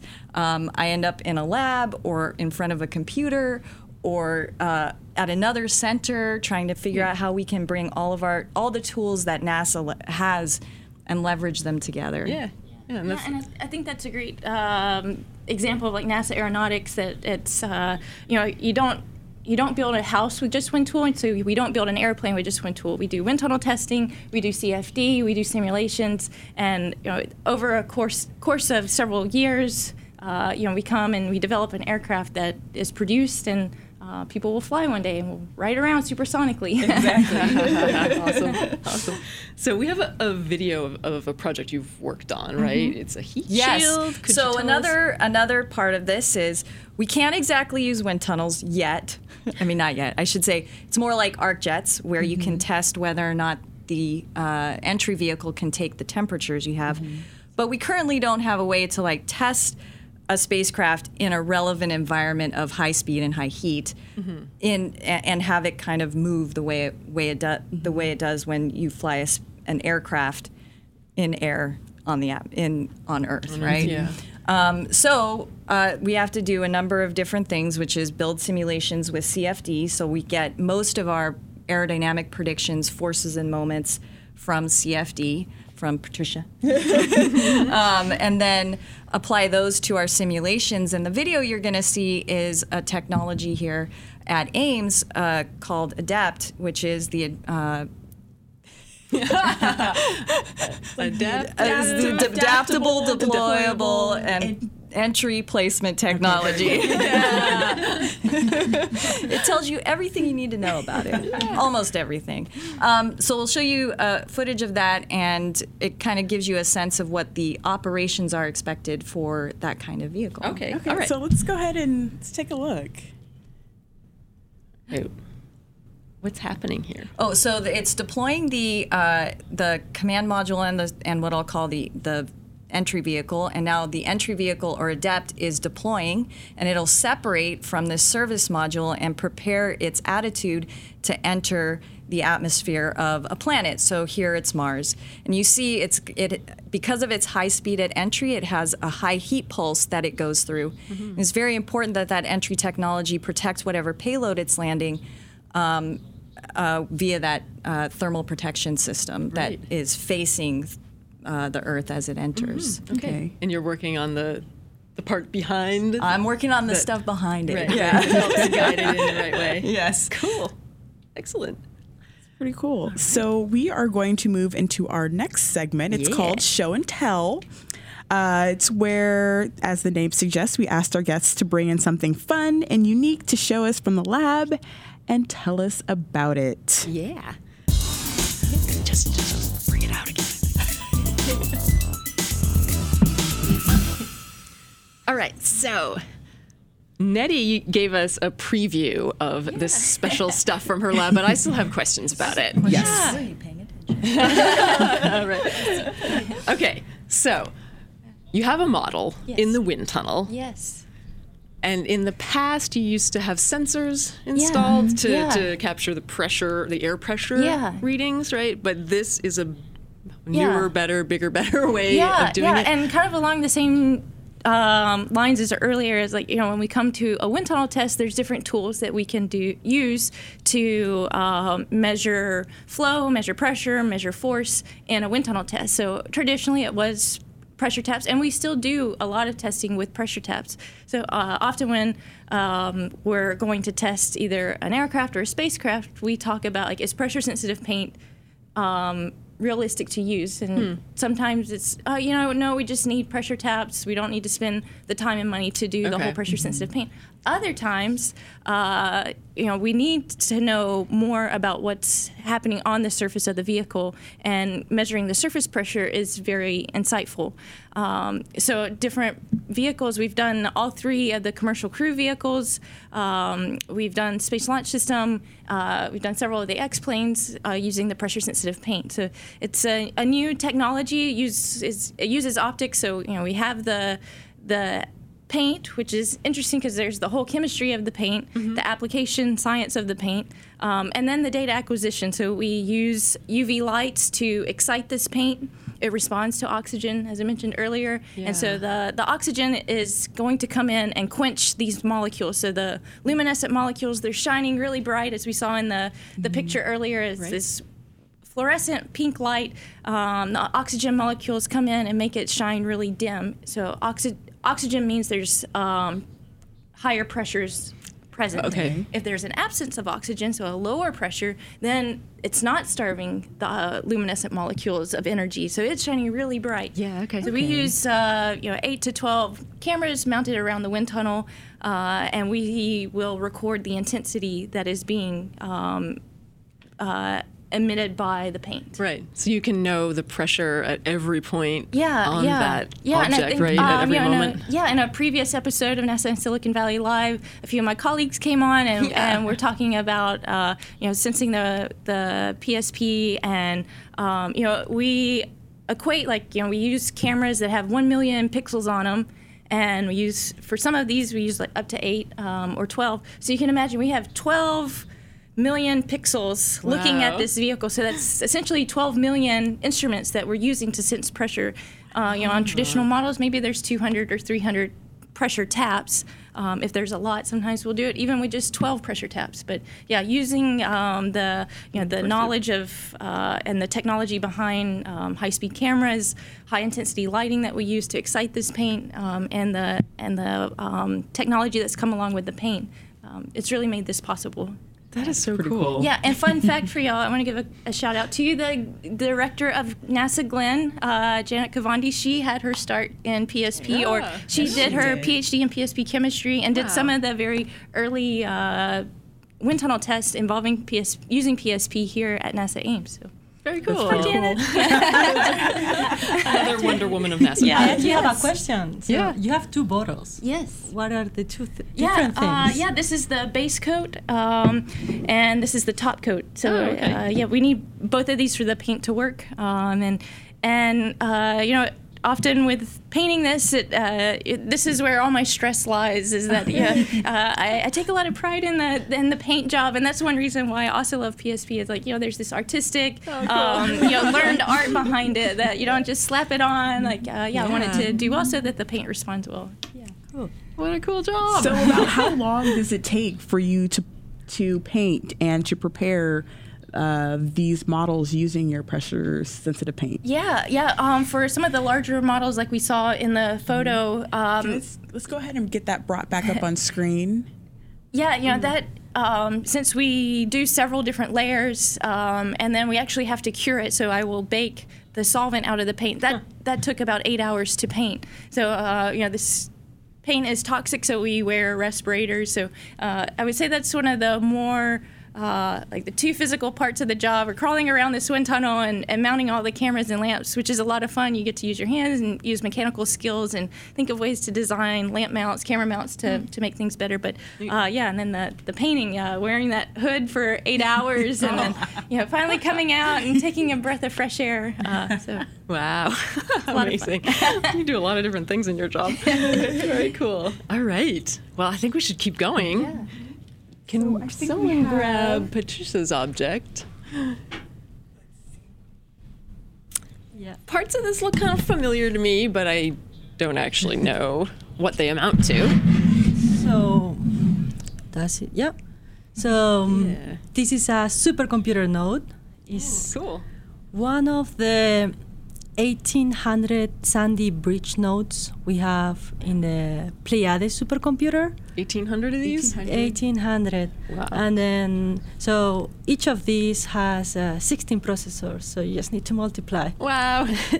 And the thing is, we don't only have Sandy Bridge nodes, we have a bunch of EB Bridge nodes, Broadwell nodes, Haswell nodes, Skylake nodes we just got. So Yeah, I don't know what any of those things are, but there are a lot of them, right? Yeah. Yeah, so basically, air comes from here, and then it cools down the two processor, like the nodes.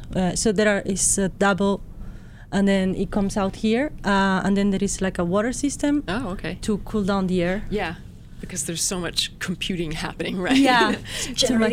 Yeah, Generating it generates a lot of heat, so Wow. you need to cool it down. Super cool. How, Yeah, it's pretty how cool. does this compare to my computer? Like, do you know any facts about how much more powerful this might be? I don't know. It might be 10 times better okay. than your computer. Yeah. Okay. And then do that math for all 16 processors, 1,800 of them. Yeah, and it's only Amazing. the Sandy Bridge nodes. Oh, Yeah. right. And then all those other guys, right? Yeah, no, it's crazy. We have so many computers. Like it's a big computer. Yeah. And I would add, if we didn't have this, right?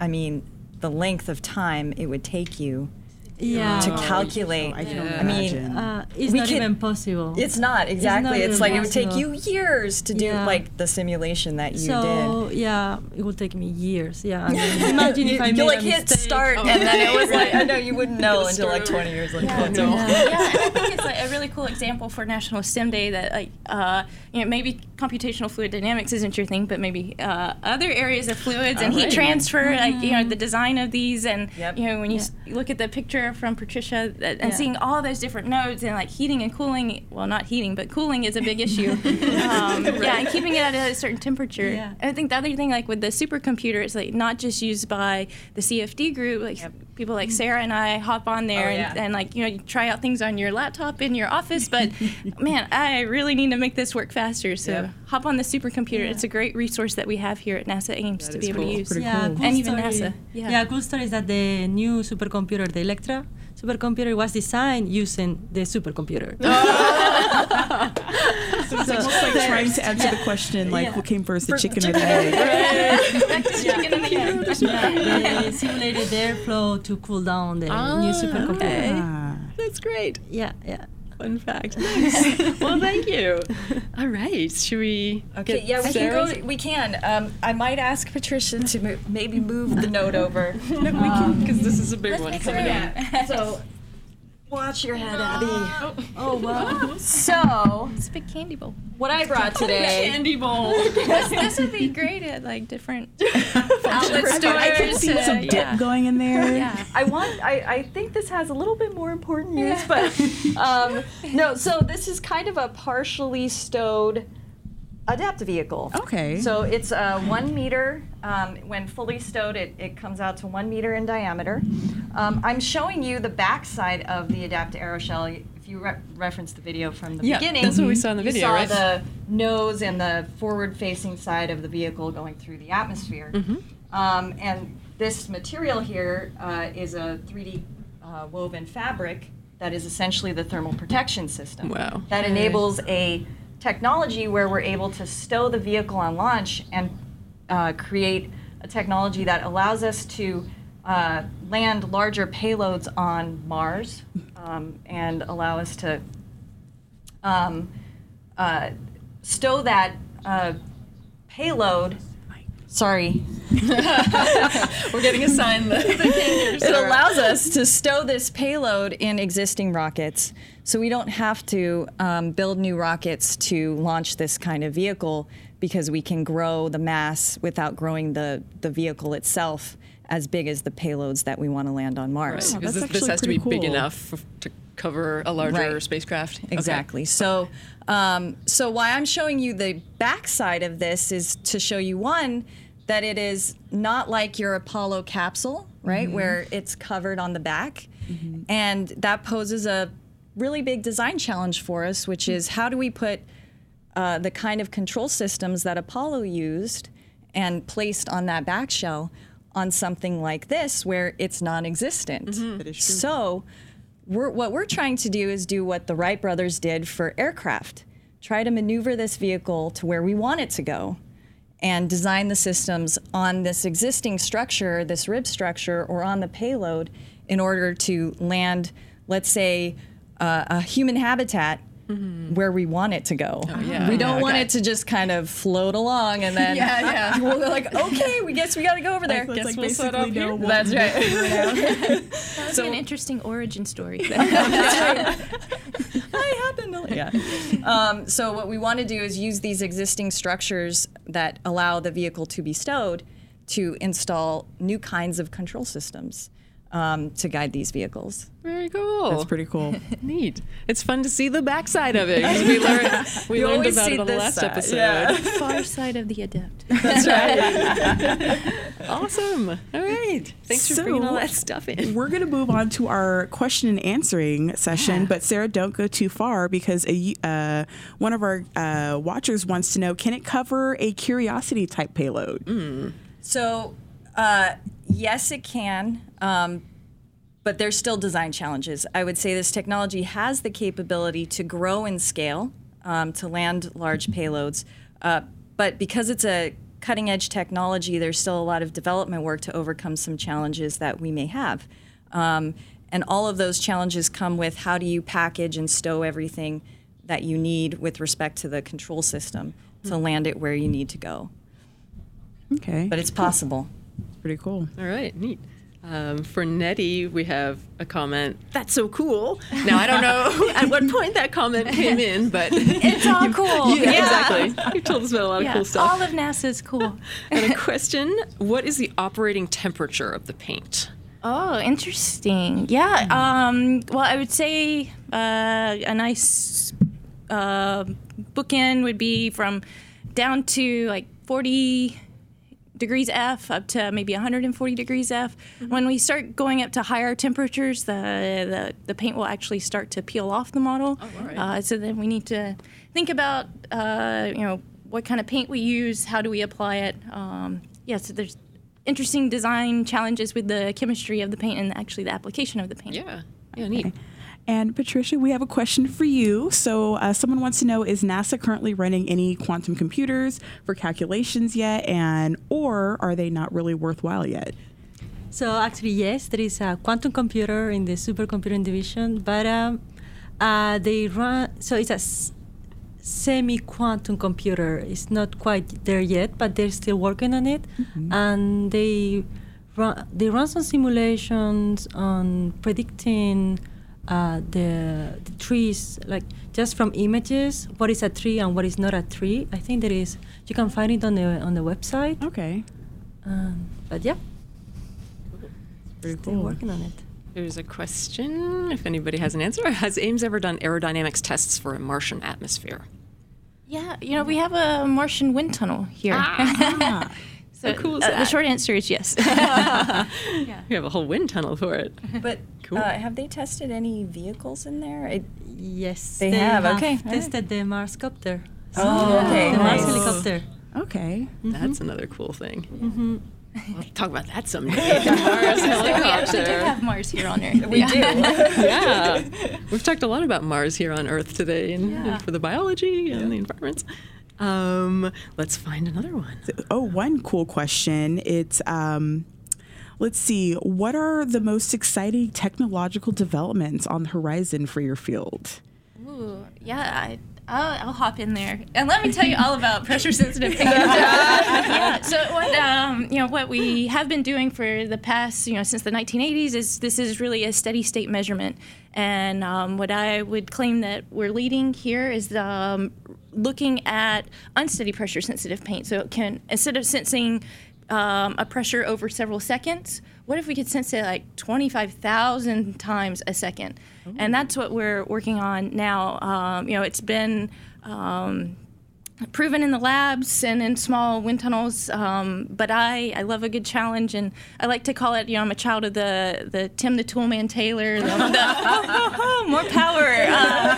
So I like we mentioned earlier, dream big. I love to dream big. So that model that we showed earlier was actually using the unsteady pressure sensitive paint, sensing at 10,000 frames per second, 25,000 frames per second. And why that's interesting is that for CFD, for wind tunnels, when we start talking about unsteady aerodynamics, there's a big question mark there, and that's probably one of the biggest feats that we're facing as NASA, and even just like the aerospace community in general, is like unsteady aero is hard to predict. And one way that we design vehicles is we just make them heavier and stronger, and that will dampen out any of these unsteady aero flow physics that are happening. But where unsteady PSP, why do I even care about that, is that if we can actually measure this better, and we don't just throw mass at the problem and make the tail of the aircraft stronger, make the heat shield around the astronauts thicker, but if we could actually sense it and measure it and be more accurate in our calculations of the loads, it's really crazy to think of the possibilities. Like we could put more payload on. We can make the rocket lighter. Not only that, the control systems, which take all of this input, it makes my job easier, because then all I have to do is worry about getting to the location, as opposed to now accounting for all these dispersions we didn't know, we couldn't predict, or I had to be really robust to a large uncertainty, which puts a lot of pressure on the control systems. Yeah, it's fun to think, just imagine and dream for a moment, because we're not that far away, but you have to have that vision, you have to have that dream, and I think that's really what resonates with anyone here at NASA, is dream outside the box. Yes. Oh yeah. Pretty cool. Cool. What about you two? What about you guys? So for me, I'm gonna mention two things. Okay, so. The first is that where CFD can be useful for not just predicting the flow or just the forces. So Diana, she was here before. She said she's working with drones and UAVs measuring fog. So actually, that's one of the projects I'm working on right now. We're using CFD to predict the ground effect of their drone when they're taking off. Oh, really? So in order to avoid the contamination of the sample, they want to know where to put it before taking off and landing. So we're running simulations to see that. And it might change their design, or it might make it more confident. Oh, right, yeah. So, pretty cool. Change how they do their science based on what you find. Yeah, neat. And then the other thing is it's called urban air mobility. So it means drones, but for people. So that's right. So it's like everyday users, like the rest of us ladies here that don't get to work with drones every day at work. So it means in the city, instead of taking your car or the bus or whatever, you could jump on one of these drones and take it to the office. Wow. And so, there are many challenges on that. But the idea is to have electric vehicles with multi-rotors also, because we want to be able to take off and land vertically. So we don't need a long highway. And runway, sorry. And then, but we also there are challenges. So these vehicles need to be safe in order to be able to fly in the cities, right? And then we also need to make them quiet. And then also they need to be efficient, because right now a drone can only fly for 10, 20 minutes. And and it's a small thing. So you want to go bigger, and then you want to carry people, and they will have to be safe. So we're doing CFD simulations of these vehicles. That's pretty cool. So all those challenges for urban air mobility you can work on in supercomputing. And then you'll pass those on to the aerospace. That's right. Folks. That's right. We're gonna make that a reality so we can fly to work. That's right. Very cool. Awesome. Those are good examples. What about you, Sarah? What's your dream big for your area of expertise? My dream big is that we are a deep space faring people. I mean, that really is kind of where we want to go next. NASA's been a pioneer on low Earth orbit. We've been a pioneer to the moon. We want to go back to the moon, right? Start looking at technologies that we would need to actually go to planets farther out, Mars specifically. But we've got to have a testing ground. We've got to understand what it means to do these things, but still be able to come back to Earth and retool, and So a lot of technologies have to be enabled for us to go farther, right? One such, and shameless plug, right? Like Nettie, is entry, descent, and landing technologies like this one, Adept. We want to go larger than robotic missions. We want to go larger than small science missions, those kinds of things. And we want to land habitats and people. And to me, if we can find that, and it's hard work. There's no simple answer. That's why no one's done it yet. No one's completed it, right? Because we're all trying to figure out what is the efficient way, what is the safest way, how do we do this successfully? And I think what's really great is NASA and the United States is involved in this problem. I mean, it's something to be proud of. Yeah, absolutely. So this is that's my technologies on the forefront are really about how do we go to deep space. I mean, it really is exciting. That is cool. That is really cool. I was just thinking, what about the question we wanted to ask? Do you guys have a favorite spacecraft or aircraft? Could you choose? Is that a terrible choice to force you to make? It is a terrible choice for me to have to make because I like aircraft and spacecraft. So the X-59 low boom flight demonstrator is one of my favorite aircraft right now, just because it is exactly what NASA does the work to create the next industry in our country, which is really amazing. Yeah, and that's the plan is to create a supersonic plane. To create a supersonic plane that reduces the noise of the boom. And can fly over land. And can fly over land. And is open to civilians. So exactly. It's not just open jet to setters. military. Yeah. Or the military. Or jet setters. If we want to get to Hawaii in 30 minutes, we can get to Hawaii in 30 minutes. Exactly. Yeah. Get going. Yeah. And then I love spacecraft. And right now my favorite is deployable entry vehicle. Fair enough. So for me, I guess I have to say these urban air mobility vehicles I've been working on.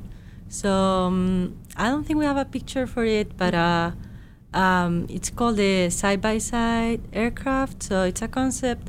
It's looks like a helicopter, but instead of one main rotor, it has two rotors, and these two rotors overlap. But they're synchronized, so the blades don't crash against each other. And this overlapping, we're still working on it, but it looks like improves the efficiency by 20% in cruise flight. Oh, okay. So yeah. How cool! That's really cool. Yeah. Practical. Well, that's cool. Yeah, there might be a video soon. So keep an eye. Yeah. Okay. What about you, Nettie? What's your favorite? I'm like Sarah. We all love fluid. So anything that flies through the air, we're just in love with. So. That might be worth saying. Actually, air is a fluid for yeah, you guys, right? And we should have said that up in the beginning. That as fluid dynamicists, aerospace engineers, we consider anything that's a gas or a liquid, anything that's deformable. So I always like to move my hands through the air. So, but my favorites happen to be the ones I've worked on. And the really exciting piece of that is in my career so far, I've gotten to work on the Orion space vehicle. We've applied the PSP there. The SLS at Truss Brace Wing is one of the experimental aircraft that we are testing and collecting a lot of data on, assessing. And I think the really interesting part, I remember when we did EM1 of the Orion spacecraft, and I woke up early because, it was launching at Kennedy, so it was like 3 o'clock in the morning here, and I woke up early, and, I'd been here maybe 4 years at that point, so you're just like shy and excited, but, it was like magical in my heart because, my fingerprint was on that. And it's really cool. And like each one of us here have our fingerprints on something like that. And I think it's a wonderful example about NASA that it's like not any one of us creates an SLS or an Adept or a drone, but it's like this community of experts across many fields, including the two of y'all, that like it's important to get the PR out there and do shows like this to show like this is what NASA's doing. So like we have our fingerprints on that, and it's nice because we all have a little piece of the story. Yeah, and it's all about telling our story. Yeah, that's exciting. Cool. So we have some questions about your careers, but a quick technical question for Sarah. How is it going to reduce the supersonic boom? So that would be the X-59 experimental plane. So the way it reduces the boom is by virtue of its geometry. So you can design the vehicle's geometry to create a pressure wave that does not have as much of a loud boom when it reaches, when it creates that shock wave. All right, the geometry of the plane. Cool. Yeah. Interesting. Yeah. Right. Yeah, and if we can think of it was like that pressure wave that we hear as the sonic boom, like that's energy coming from the airplane and hitting our ear. So if we can distribute that energy over like a longer nose, which you can look at pictures of the X-59 and see how long the nose is, then we're decreasing the energy that's coming to us to our ear. So we spreading it out. Yeah, so that's why it's called the low boom demonstration. It's not a no boom. Yeah, there's still a boom. We have not changed physics, though we have tried. Very cool. Okay, well, I do have a comment from the chat. They said these women are such an inspiration. Oh, you really are. That's my mom. Thanks, Nettie's mom. Hey, and I think one interesting thing, like looking at the Adept model here, like since it's National STEM Day, and I'm sure there's people out there thinking about like, oh, like I want to be an engineer, but I don't know what. I think like everything that we've talked about today has been like a great example. So it's like if you like material science, like I see this woven fabric here, and I saw the chemistry of the paint. And like the supercomputing node, like heat transfer. We look at the structure here. If you like structures, if you're more of a mechanical person, the whole electrical computer science field.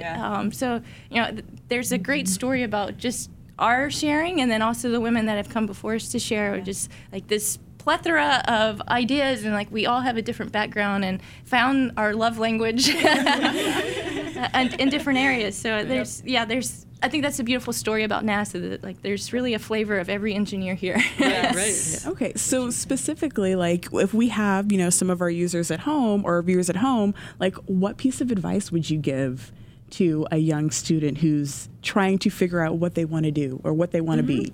Good question. Yeah. I will say one thing: communicate. It's so important to communicate. Like as we've talked, like passing data back and forth, talking to one another. That's so important. So that's often a kind of a fluffy answer, but communicate. I also would say start and don't stop. Like I look at different times, like in my academic career and my professional career, where there's just this daunting task that's like I've never heard of pressure-sensitive paint, but now I claim I'm one of the world's experts in that. And so you just stay start and don't stop. Just keep going at it. Just keep plugging away, right? Yeah. Cool. Nice. Well, what about you, Patricia? I would say passion with excellence. So whatever you choose to do it with passion, and the excellence will come with it. Okay. Yeah. I would, my piece of advice is never let any self-doubt or anything external to you prevent you from staying the course.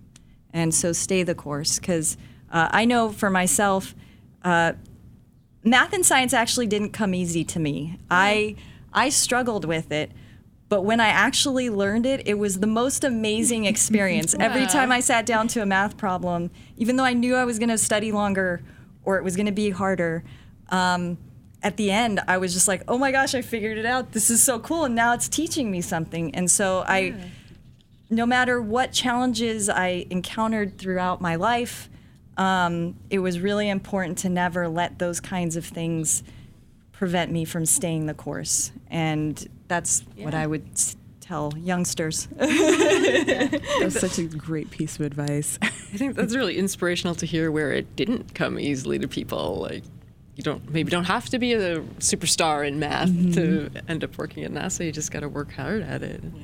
That's super cool. Or ask your sister. She was 1 year. We're 1 year apart, and she's always better in math than me. So I would ask her questions too. Well, she helped me sometimes. That's a communication. And you know what? I think something that's really beautiful here with having all the women that we've had on the show, it's we were talking about running when y'all showed Sunita Williams earlier, and she famously ran the Boston Marathon in space. But there's another marathon runner, Shalane Flanagan, and she won the New York City Marathon last year. And she had this great article talking about her bringing other women into this running club, and she said it's not so lonely at the top if you bring others along. And that passion, talking to one another, making room for more women in science, technology, engineering, and math. Like we have a responsibility to pull each other in and say, look what she's doing. Wow, she's amazing. Yeah. Right. You get a chance to highlight other Wonder Women in your life. Yeah. That's right. Yeah. Absolutely. Fabulous. Okay, well, I think we have officially run out of time. Yeah. Darn it. So thank you for joining us, and also thank you at home for joining us. You can learn more about Women at NASA by going to women.nasa.gov. And this has been NASA in Silicon Valley Live, a conversational show out of NASA's Ames Research Center with the various scientists, researchers, and engineers, and all around cool folks here at NASA, where we get to talk about all the nerdy NASA news that you need to know about. And if you like that, you can find us on Twitch, YouTube, Facebook, and NASA TV. And if you can't catch us live, that is no big deal. We will have the video on demand after the show is over, and you can also catch the audio version of this podcast through services throughout the solar system and beyond. And a huge thank you to our guests and everyone that joined us on the Twitch chat. We'll be back next week on Thursday, November 15th, where we'll talk about heat shields and how they help spacecraft survive atmospheric entry. Until next then, thank you for watching. Bye.